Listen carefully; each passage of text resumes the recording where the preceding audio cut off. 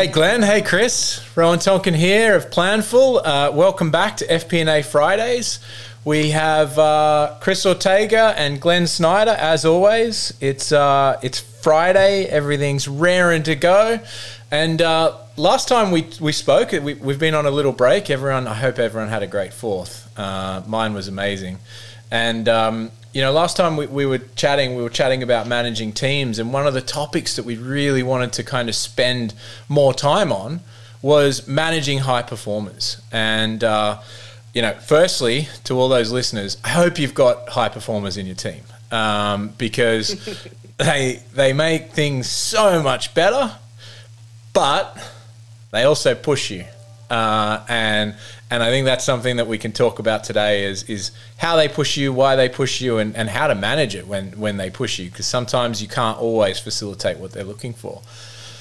So, Glenn, I know this is a topic near and dear to your heart. You love creating high performers and managing them. I'd love you to open up the conversation and talk a little bit about your perceptions and your experiences in managing top performers in your organizations.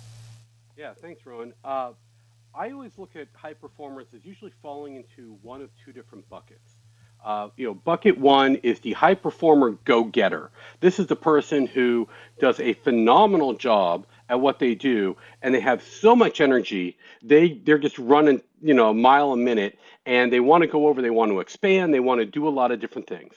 The second category of high performers that I see is the person who they nail it every single time you give them something, but they don't really have that confidence to build and expand. So you kind of got to manage these two different people in different ways. So let's first talk about the go-getters. The go-getters, you have to be very careful. You don't want to stifle their creativity. You don't want to put kind of handcuffs on them to prevent them from doing what they do best. But you have to be careful and you have to guide them. You have to set up the right guardrails, because otherwise they could start expanding into areas and start doing the work of other people, and that could come up to be kind of a political issue sometimes, or people could feel very threatened. Not that high performer is trying to take over somebody's role, but could be perceived in that way. So you have to be very careful about how you actually go about managing that person, not to stifle what they do best, but to make sure that what they do, they're not going to be running over people when they are moving forward. On the other side, you have those, you have the people who are just really solid, but they don't have that confidence. Maybe they don't have the experience. Maybe they're a little shy. We talked about that in a previous FP&A Fridays segment where we talked, where a lot of people in finance in particular are more introverted. So maybe they're just really, really solid, but they don't have that, hey, I'm going to go out and drive something on my own. And for those people, you actually have to do the exact opposite. You have to encourage them. You have to put them in situations that you tell them it's okay for you to go out and do this. And I want you to go and meet with these people, and I want you to take that next step. And you kind of got to do a little bit of hand-holding, not on the work or how they do it, but just more on the coaching around giving them that confidence to drive something on their own. So to me, you have those two different types of high performers. They take a very different type of skill set to manage each of them, but you want both of these types of people on your team. Yeah, I love that, Glenn. I think it's so important that you give high performers the freedom and the encouragement to go out and, one of the things that we talk about here at Planful, we have a saying as part of one of our management principles is, delegate, don't abdicate. And what that means is making sure that you create that safety net for your high performers. And so delegate, empower, give them all the things that they need to do, but don't abdicate. Don't let them fail. Don't let them, ruin anything that would A, ruin the company or B, ruin their own reputation or the team's reputation. And so that it's kind of that really tough mix, that fine line that you have to walk when you're managing a high performer like that. Chris, you've been a high performer and I'm sure you've now in your world managed a lot of them. What do you see as some of the key the key things that you need to do to empower top performers. Yeah, I think Glenn hit it right on the head, right? High performers, man, they're gonna be your high engines, right? They're gonna be the ones that are driving change. They're gonna be the ones challenging you. They're gonna be the one pushing the organization forward. A lot of my time earlier in my career as an individual contributor, I was just that, right? Like, I mean, I was the type of person that I came in, I said, look, what's important to me is being empowered. What's important to me is connecting. What important is challenging. And what also drives me is the ability to have impact and influence, right? And it's not necessarily impact or influence over people, but it's over, okay, here's what I'm able to do. One of the worst things that you can do for a high performer on your team is box them in, right? I think when the moment that you put a high performer to say, okay, you got all these skills, passions, and talents, but we're going to have you only focused in this area, you've lost a significant amount of investment of that person being engaged and also their ability to really challenge the organization. I remember starting off earlier in my career in public accounting. And I remember coming into public accounting, and I was always like the curious person asking, no, why are we doing the same as we do last year? Like, why are you telling me this is what it's going to do, right? And I knew for me that I had to adjust because my curiosity in that element was also like, Chris, why are you challenging this? I'm like, I'm not challenging it. I'm just trying to understand. And like, I'm trying to understand. So for me, it was a lot of balancing as an individual contributor. As a leader, managing high potential, high performers, it's also that same balance. But you also have to, the thing about a high potential, high performer, they're always going to be challenging. But sometimes you got to give them the step back and say, like, look, I know you're pushing things. I know you want these things done in the business, but this is what we can do right now. This is how we can bridge to ultimately what we want to get to. But making that jump and just, I also like as leaders, you have to keep them in an area that it's like a safety net, right? Like, hey, here's the entire road that you can operate on, but you know the road that they're operating on. So they have free flexibility to turn left, turn right, back up, but they're still operating on this highway. Because I think if you give a high performer just kind of free reign, a lot of it is you're going to get those blindsided things, and they're going to learn, or maybe that confidence doesn't come up to where they're, hey, I made this mistake, and you're having to like, hey, what's really going on? So I think to me, it's always like a balance, and being a leader and losing high performers, like, man, that's tough. But I also look at it in my career when I was making the transition. It's like it comes full circle when you used to be that individual contributor, high performer, and you left a team, and now you're leading a team, and your individual contributors that are those high performers leave. But at the end of the day, here's what's really important, right? We, as finance, accounting, FP&A, we are in a people partnership business, right? Finance does not lead the business. The business is finance is a byproduct of the business. And I think for me, I've always looked at that to say, hey, these are things that are going to be happening for people. I mean, most recently, I had a high performer on my team leave. We promoted her. She was our U.S. controller. She was leading our Americas. She found another opportunity, right? That was tough. That was tough. But at the end of the day, I looked at it as a leader and said, you know what?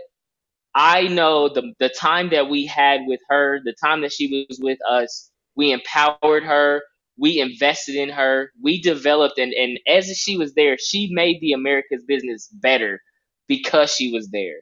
And I know as a leader that I did the best that I could to invest into her for her next opportunity and along the way. And I think that's the thing you need to think about. Don't get me wrong, it's tough. It's a huge disruption, not only to your functional team, but to the organization when you lose a high performer, right? Like you lose a talented person like that, everybody's like, oh man. But I think that's part of the process. And you have to understand as leaders, like our number one job is to make sure that we're investing in and putting energy and time into the next group of leaders. So to me, I always kind of balance that approach of it is making sure that A, I'm giving them the freedom, flexibility, and empowerment. B, I'm enabling them. C, I'm constantly checking in with them to see where they're at, see where they're going, and see what we can do to provide them and support them to be successful. So that's some of the insights I have. Yeah, thanks so much, Chris. I mean, I think there's some nuance to managing high performers. Well, a lot of nuance to managing high performers, because you may see a high performer and you think, oh, that person's performing so well, but they may be at their potential limit. They may be capped at that limit, and so those people, you've got to keep them motivated somehow, and maybe they're capped at that limit and they enjoy that and they're just like amazing at their job, they enjoy their job. And so managing that person is different than managing someone that may not be at the top end of their performance scale, but may have a sky high level of potential as well. And so those people you need to manage differently. You need to give them different things, and maybe it's more coaching, maybe it's just more time in the role, because if you treat those two people differently and you just look at performance or you just look at potential, you're going to make mistakes with your high performers. You're going to either put some people don't want to go up, right? And that can be great. Like they're like, I'm a top performer, I really enjoy my job, I crush it every day, I do my 9 to 5, and everyone's happy, right? They're doing exactly what they want to do.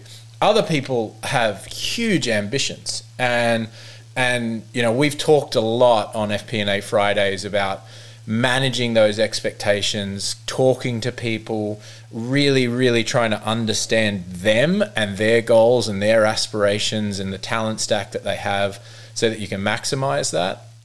I think one thing that I've certainly experienced in my career with high performers is just especially high performance and high potential people, they're just looking to get to that next step all the time, right? And a lot of people today, I'm a millennial, I'm sure Chris is, sorry Glenn, but thanks for making me feel old.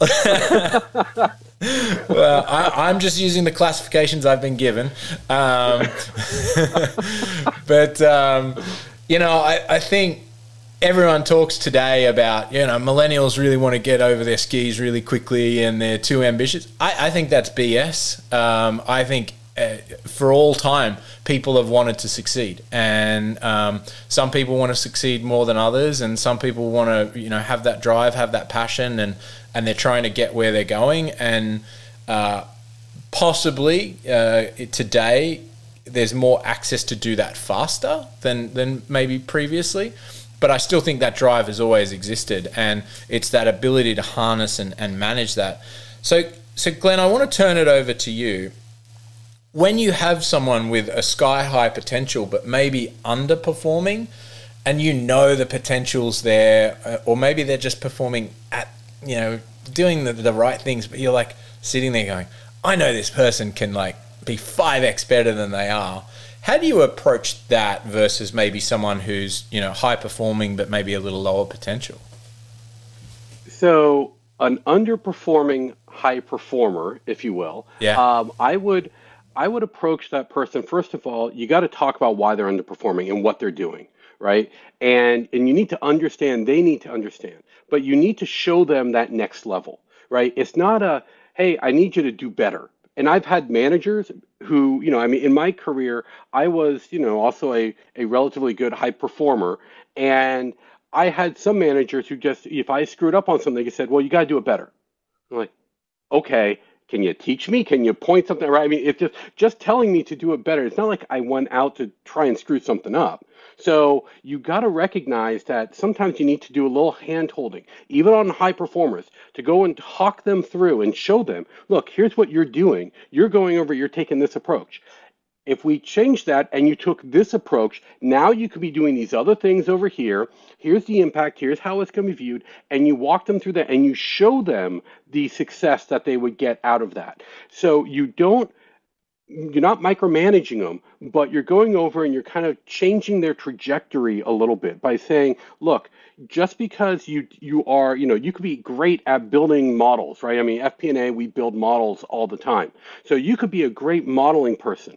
But if you don't have that business knowledge, then you're not going to build a model that's going to fit well into the business. So let's go over and ask some questions up front. Let's learn about that and show them how to take a slightly different approach so that then they can reach that potential.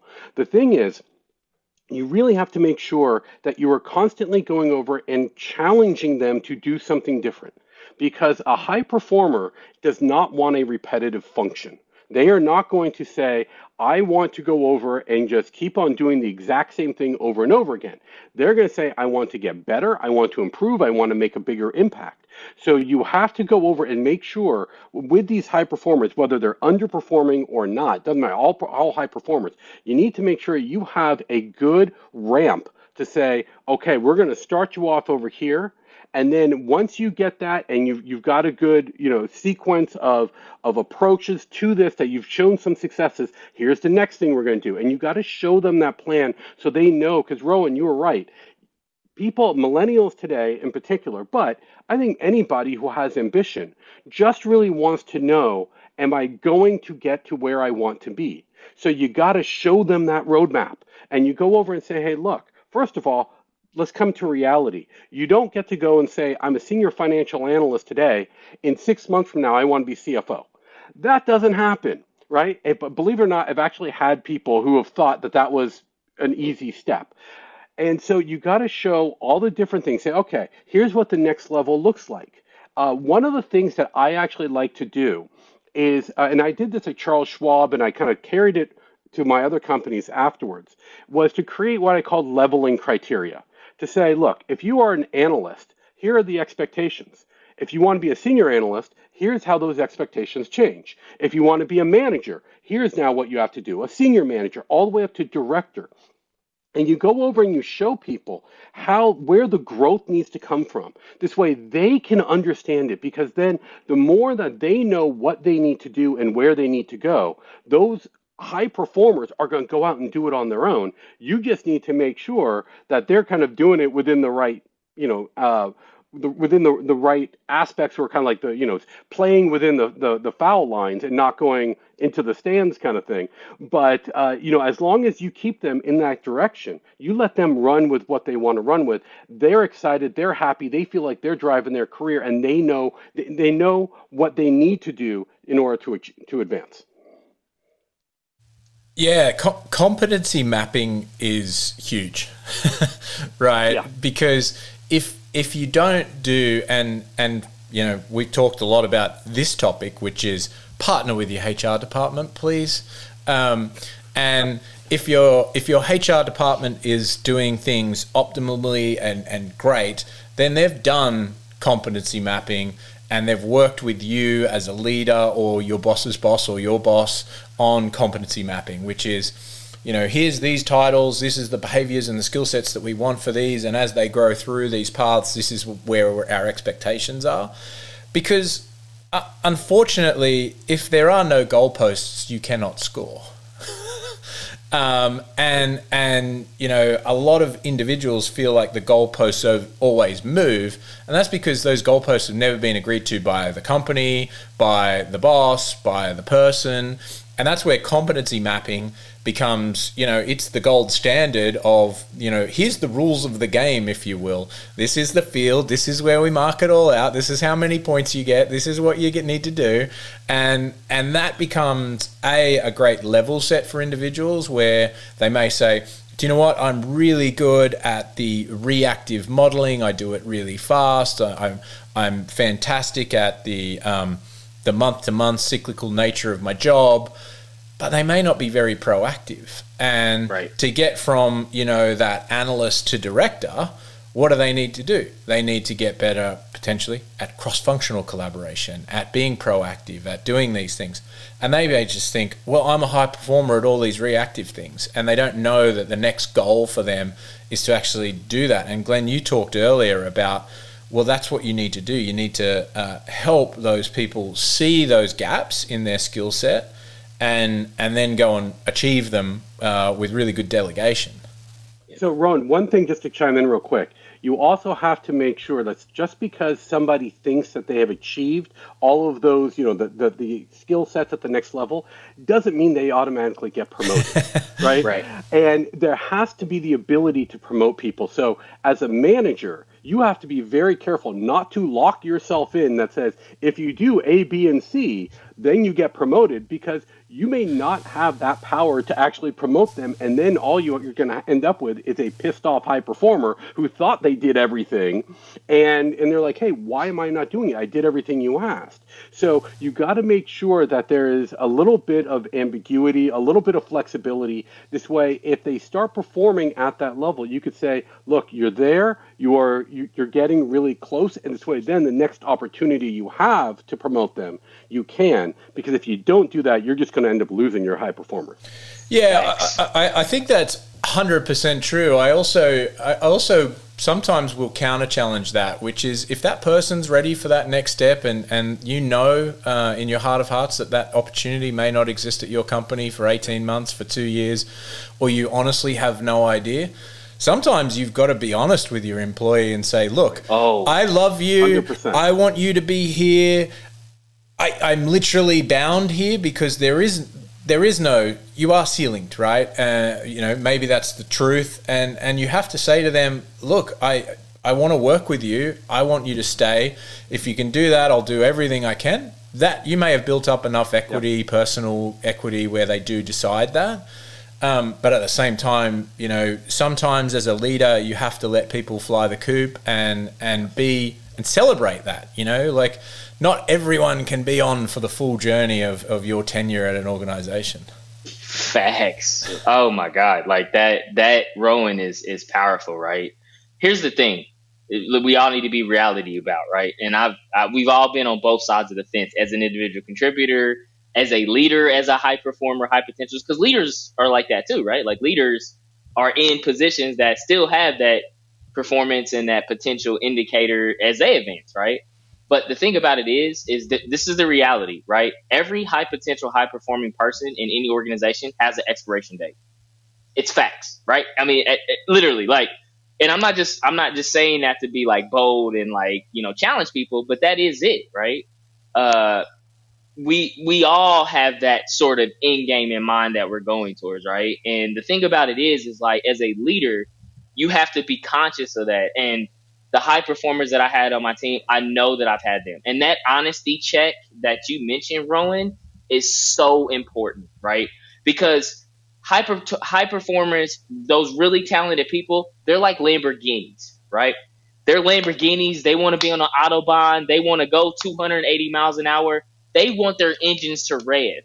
But sometimes you got to tell that Lamborghini, hey, you're going really fast. Here's the Autobahn runway that you got.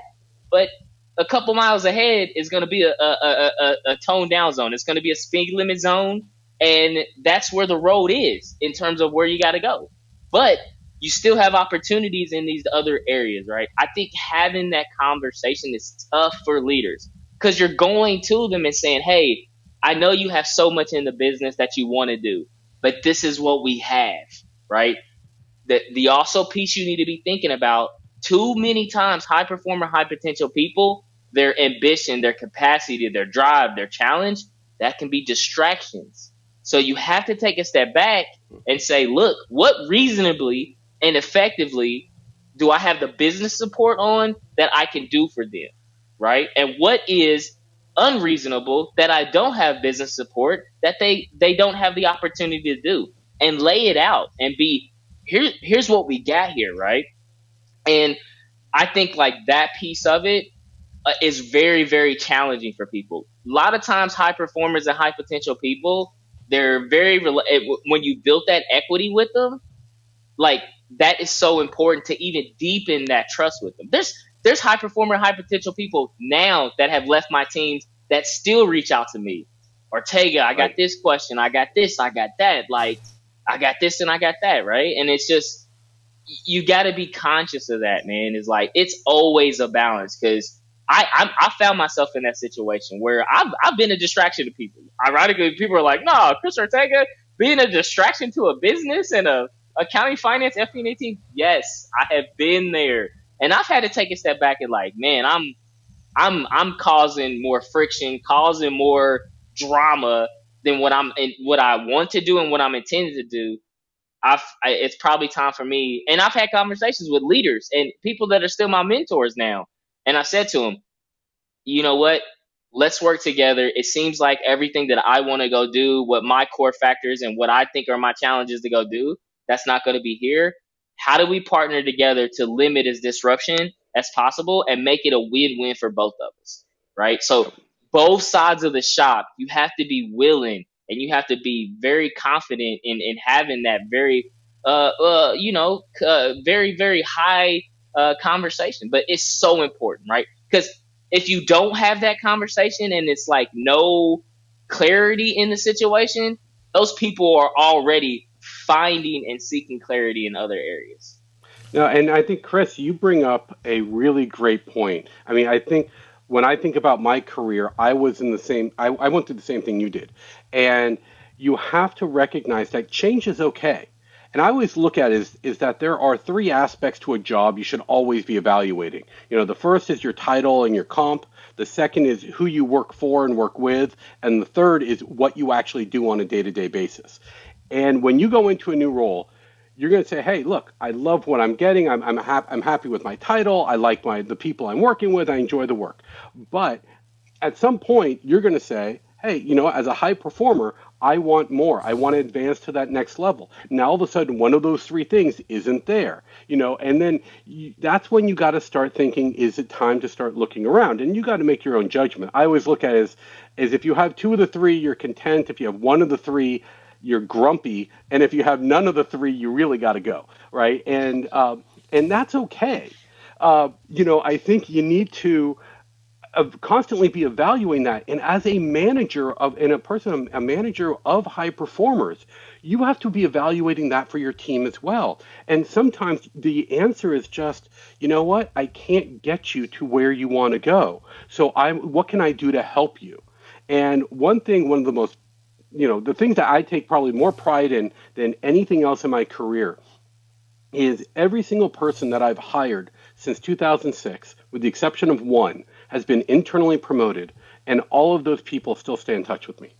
Nice. And I love that because I've changed companies, they've changed companies, but we still connect. We have respect for each other. Some of them have even surpassed me in my career, which I love.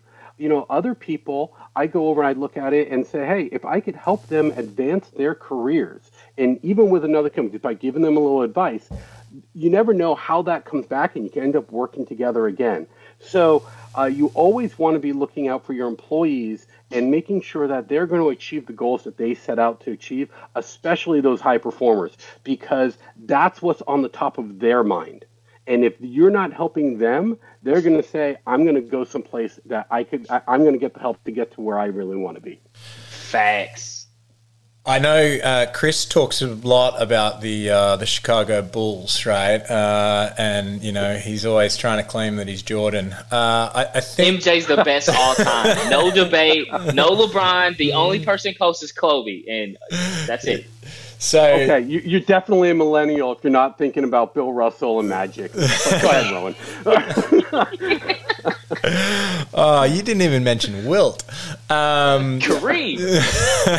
So, you know, one of the things that that I personally have a feeling about is, you know, companies aren't family; they're high-performing teams, and why I say that is because, you know, they may draft in new players, they may bring in new chairmans, new front office, new back office, new strength and conditioning people, and everyone's contributing to the performance of that team.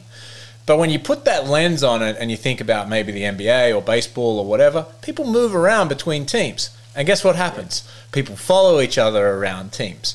So you can have a couple of all-stars that are floating around and they're all traveling together and they all end up and they win championships for a couple of seasons together. And that might be because they played together at some other team 4 or 5 years ago. And so if you have the lens that it's like just about this place in this time, in this now, then when you're having some of those conversations, you're really missing some of the wider picture when you're talking to high performers.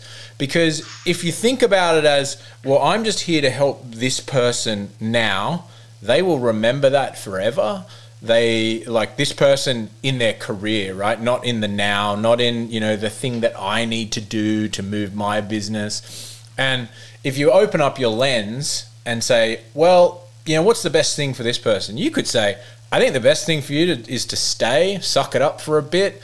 And, I know I'll be able to get you opportunities in 6 to 9 months and have that frank and honest conversation with someone. That may be the right thing to do.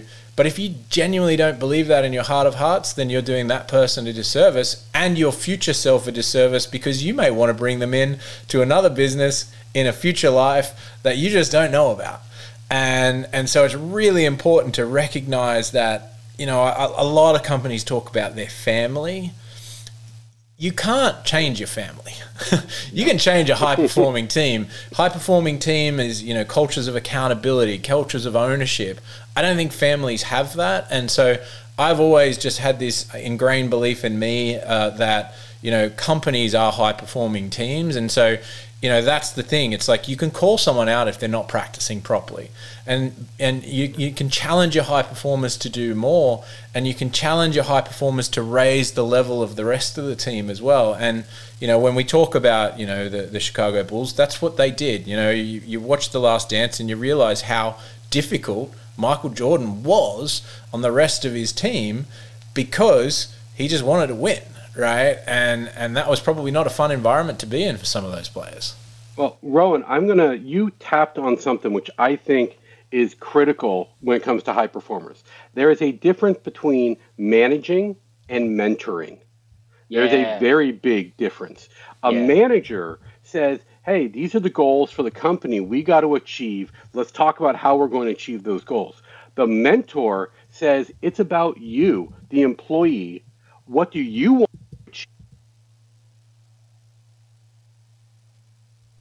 So that is really the difference. When you go and you look at high performers, you don't need to manage them as much because they are high performers, but you may need to mentor them. And that is a very big difference. I love that, mentoring versus managing. You can manage someone out of the business and you can mentor someone out of the business too. And I think that those are two different things, right? Yes. Yeah. And two very different approaches. Maybe we won't use that one in any content. But, so one other thing that I'd love to talk about is like, what are some of the key traits that you see in recognizing high performers? So as you come... Glenn, you've been in a lot of big companies, and you come in there, and it may be hard to spot high performing people in much or I don't know. Real easy, actually. Yeah. They stand out.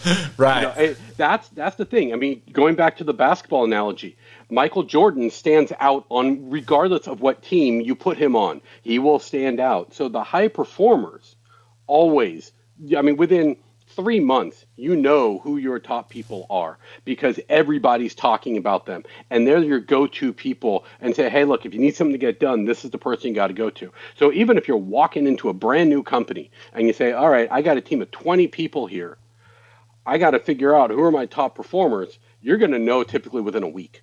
Facts. And because everybody else around you is going to be telling you. And they're going to go over. Everyone likes to give their opinions about who's good, who isn't, whatever. And trust me, you're going to be able to work that out. Now, doesn't mean everyone gets it right, because in some cases, you might have somebody who is not performing that well just because they hadn't been managed or mentored in the right way, and they could become a top performer. So, but you will have a good sense. If they're a top performer, you're going to know right away. One of the things when it comes to recognizing it, so one, we've talked about ambition. That is a pretty common trait in top performers, because when you're working towards a higher goal and you have that ambition to get there, it's a pretty obvious thing to see. So ambition, as long as it is around improvement, improvement in the individual, improvement in the organization, improvement in the team, those types of things. Ambition is great. Ambition to stand on somebody else to get that promotion and knock somebody to make someone look bad so you can look good, that's horrible. So you got to make sure that you recognize the right type of ambition there. The other characteristics that I see is team orientation. To recognize you could be a team leader, but if you're not a team player, you cannot be a team leader.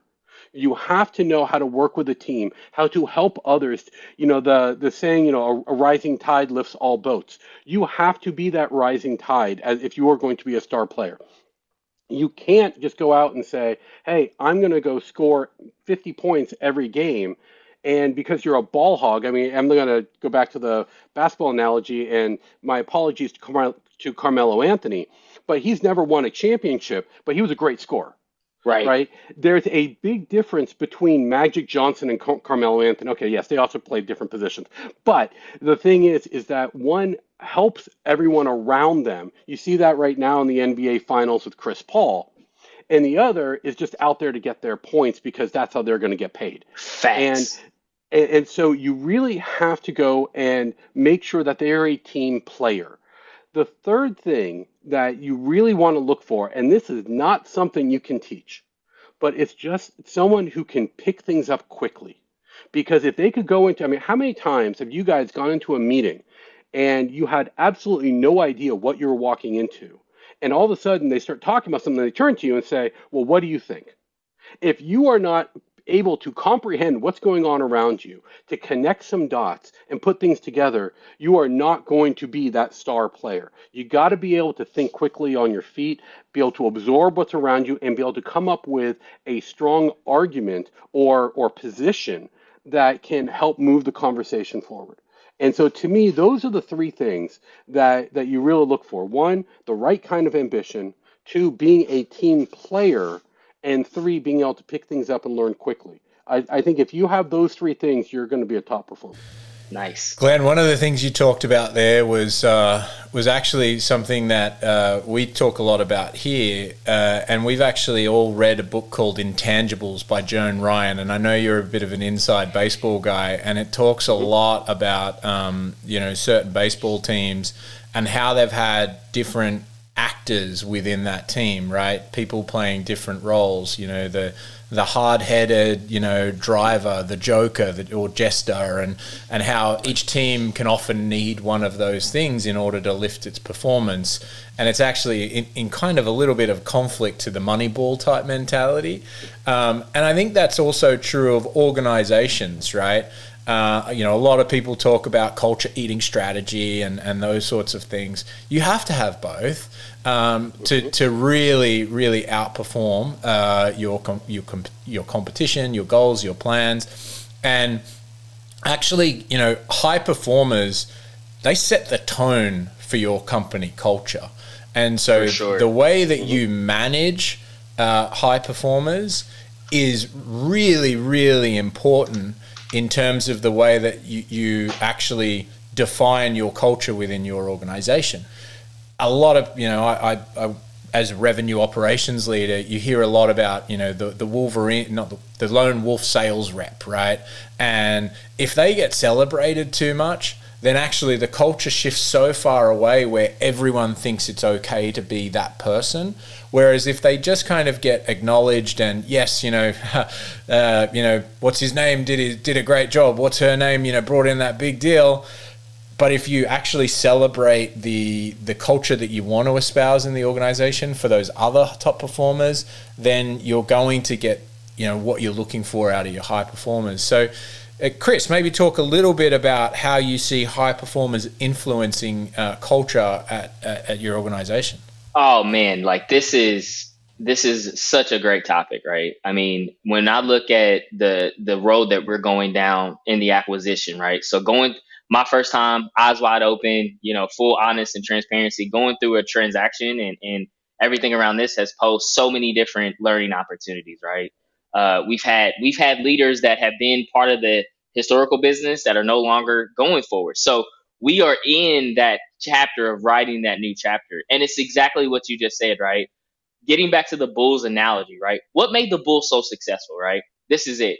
And I wrote an article about this. It's called Redefining High Performance and Potential. And what made them so successful and what makes a high performance team successful is the different roles and responsibilities that you need from them. Michael Jordan, Scottie Pippen, Dennis Rodman, Tony Kukoc, Luke Longley, right? Like that was the five, right? And you look at that, Dennis Rodman, every high performance accounting, finance, FP&A team needs a Dennis Rodman. Dennis Rodman was going to come in there. Now, not from the wild, not from like the crazy hair and like everything outside of that, right? Like, let me be clear. We are finance people. Hey, Chris, are you gonna shoot off to Vegas right before close? Yeah, right.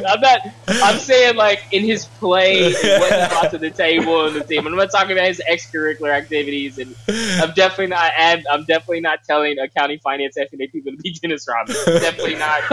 That was scary. Everybody, you can be Dennis Rodman for Halloween, but not like all the time. Like, don't do that, right? But what he did was, right, he came in, he played great defense, he gave his all, and he got rebounds. That's what he wanted to do. He didn't want to go shoot 3-pointers. He didn't want to diagram plays. He came in and said, you know what? These 3 things, I want to be the best at that, right? And then you had Tony Kukoc that was a very like versatile, right? But he didn't really want to. He had no aspirations of being, the Michael Jordan or the MVP. He wanted to come in there and be versatile. So what I'm mentioning in all that is you need to make sure that you're balancing that out, right? I can tell you right now, the most stressful thing you can have as a leader is having a full team of Michael Jordans. Like, as much as how great that sounds, and your life would be a nightmare trying to balance all these different things, right? Trying to balance, like, how do I keep all these people happy and what do I do? And like, that is, so you want to have it well-rounded, right? You want to have your complementary players. You want to have your people that are just like in that in-between. And then you want to have your combination of your top performers. The best thing, this is a golden nugget for all the leaders. Don't tell a high performer what to do and when to do it. Tell them, how are we going to do it and how do we do it together? Where do we need to go and how do we get there, right? Most of the time, high performer, high potential people, they just want, they want that time with you. And one thing I always do is like, for my tactical and my role players, those Dennis Rodmans and Tony Kukocs, I sit down with them and say, man, you're doing a really good job. Let's scope out your roles. Let's scope out these 4 things. How do we enable you? How do we give you the skills? How do we give you the training around that? With my high performers, I sit down. I always give them problems. Man, the business is struggling with this. How do we go about solving this? And what would be your recommendations, right? Now you've put them into the driver's seat. You put them to say that timeout on the bench, hey, guys, we need to score this 3-point bucket. How do we go out there and do that? Michael Jordan, what do you think we should do? Of course, Michael Jordan is going to step up and be like, give me the ball. This is what we should do. I need to pick from you, pick from that. Okay, guys, let's go out and score this goal, right? So I think a lot of time, and this is tough, the moving from an individual contributor to leadership, the biggest difference around that is like most of the time as a leader, your satisfaction and your biggest moments are going to be from the people. It's going to be from the culture. It's going to be from the organization, right? And let's be honest, accounting, finance, and FP&A, we're behind the scenes. A lot of what we do goes unnoticed. So if you're looking at, and I learned from experience on that. I'm telling you from experience. I had to get past the point of like, yo, Chris, you're at the stage of your career where nobody's going to celebrate you, bro. Like nobody's going to sit back and be like, Chris, you did a great job of leading us through that adversity. Nobody's going to do that. But the thing about it is like you have to focus on how do you build that complementary team. And in driving culture around that, you want to make sure you're championing those high performers across all different areas, right? Sometimes what I love to do in accounting, finance, FP&A, put my high performer with a high performer in marketing, a high performer in a different service line. You get 2 people in different functional areas that are high performers together and say, guys, man, we got a problem around our NPS scores around implementation. We've seen a dip. High performer accounting, finance, FP&A, high performer implementation. Guys, how do we solve this problem? Let them go. send them in little special ops missions to partner with other high potential, high performance people inside the organization. Wins. And Chris, you hit on something that I think is really key. If you have an individual contributor who's looking to get more into a management role, open up the decision-making process to them. Don't go over, high performers don't want to be dictated to. They want to come up with their own solutions. So be open to that. Brainstorm with them. I always love doing this. I'm a big brainstorming person, and I love having whiteboards all over the place and, just mapping things out. But invite them into the meetings. Just say, here's what we're trying to solve for. And let them contribute to the solution rather than you telling them as their manager, here's the solution, now go and implement it. By going over and opening that up, not only are you giving those high performers an opportunity to bring in their talents into the decision-making process, you're also teaching them a much broader world that they would have to get into in the next level. Also, let me just add to what Glenn said. I think is equally important, right? Listen, let them advocate, and give them the bandwidth to go actually do it. Right. I think too many times, man, leaders do so much mouth and lip service around yeah. But when it comes down to the action and it comes down to yo, remember what we was talking about? And it's oh man, talking about it is one thing. Actually giving them the ability to do it. Here's what I always tell everybody on my team. Everybody on my team that I work with now and in the future, I always tell them, you have me as a safety net. Those people, I don't know what you call them, those acrobatic people that are up there doing all this magic and all these flips and stuff. Trapeze artists, yeah, the trapeze people, right? Yeah. I always tell them, under that right there is always going to be me, right? And honestly, I've had high performance in people, and they've gone out and done things, and they mess things up. I'm the first one to come in. I own this. This is my responsibility. I did it. Everything's on me. Bob, I'll take the full blunt of it, right? And then after that, I go back with them and hey, what do you think? What went around that piece of it? So creating that safety net, but also putting the actions and the words that they come in with aligning those. Letting them actually go out there and do it. Go execute on it. So many times the people, they come to me Chris, I think we should do. Okay, let's go do it. And they're hold on, what? I don't need approval from you. I'm struggling with that. Everybody feels like they need approval from me on stuff. I'm I don't. Right. Do you feel like it's the right thing to do? Is it the right thing to do? Is it right for our business? Is it right for our customers? Is it right for our employees? They're yeah. I'm you don't need me to answer that. I don't want to be sitting back approving everything all day, right? So I'm learning that part of our business is so used to my predecessor being we got to ask him for everything to do. And I'm no, you don't.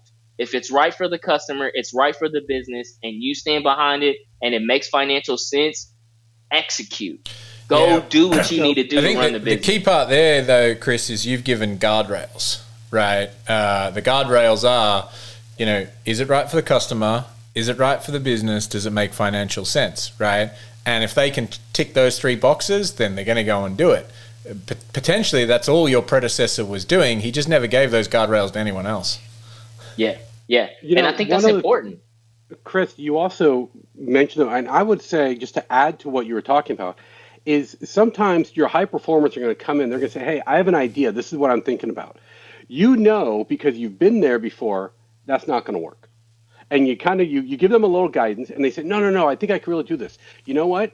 If it stays within the team, let them do it. Let them learn. Just say, okay, you know what? Go for it. I think this will be your conclusion, but give it a shot and come back, because you're keeping it within the team. That failure is not something that's going to be exposed to the business. And what always happens is that high performer goes over and says, okay, I'm going to show them. I'm going to show Glenn, oh, yeah, he wasn't right about this. And they come back and say, yeah, you were right. I didn't see this. And I'm yep, there you go. And the thing is, now they learn because they did it on their own. It's one of those things that you learn so much more from doing on your own than from somebody telling you. So sometimes you got to let those high performers just fail, because they're going to learn. As long as you keep that failure just within your team, fantastic learning opportunity. Yeah, I've got a really great example of this, and we're going to run this clip when we actually do this thing. So the team came to me with an idea a few months back, and I was I love the idea. And they're like, well, it's going to cost us $100,000. And I was like, whoa, I don't love it now. And I'm like, spoken like a finance person. Yeah. And I said, is there a way that we can do this a lot cheaper and, you know, really just kind of make it just something that we do internally? And if we do that, let's not tell anyone about it. And let's keep it just inside our team, inside our structure. And that way we haven't set this big kind of expectation that there'll be this big $100,000 thing coming. It's like, let's play and experiment and use our team's skills and talents to see if we can do it on the cheap. And if it works, then we'll tell everyone about it. And the team loved that safety net that you talked about, Chris, right? Which the safety net was, guys, I'm going to let you do this, but no one else will know. So there's the safety net. The guardrails were make it cheap and because it's a big idea, right? It's an exciting idea. And by the way, we're going to run this clip when we launch this thing and people will love it. But we're at the 10-yard line now with this cool thing, and it's amazing. The team have knocked it out of the park, and it's going to be awesome. So number one, I got to keep that, protect them, allow them lots of creative freedom to go and do this thing. I saved myself $100,000, and I saved the company $100,000, and we're getting a much more creative project, I think, because of it, without all this huge expectation. Like, this is a gift that we now get to give to the company, which is going to be really fun. So I just thought I'd share that with you because you both are talking about those two things, right? Having a safety net and then also giving people freedom to fail with that safety net behind them. And that's just one example that I've certainly leveraged recently. And I think all the listeners of this podcast are going to love it. Nice. All right. So I know I have to run. This has been an amazing FP&A Fridays. For those recapping, we've talked a lot about how to manage high performers, how to identify high performers, how to really think about different types of high performers, and we talked a little bit about high performance culture and trying to manage that. So thank you, everyone. Glenn Snyder, Chris Ortega. Have a great weekend, everyone.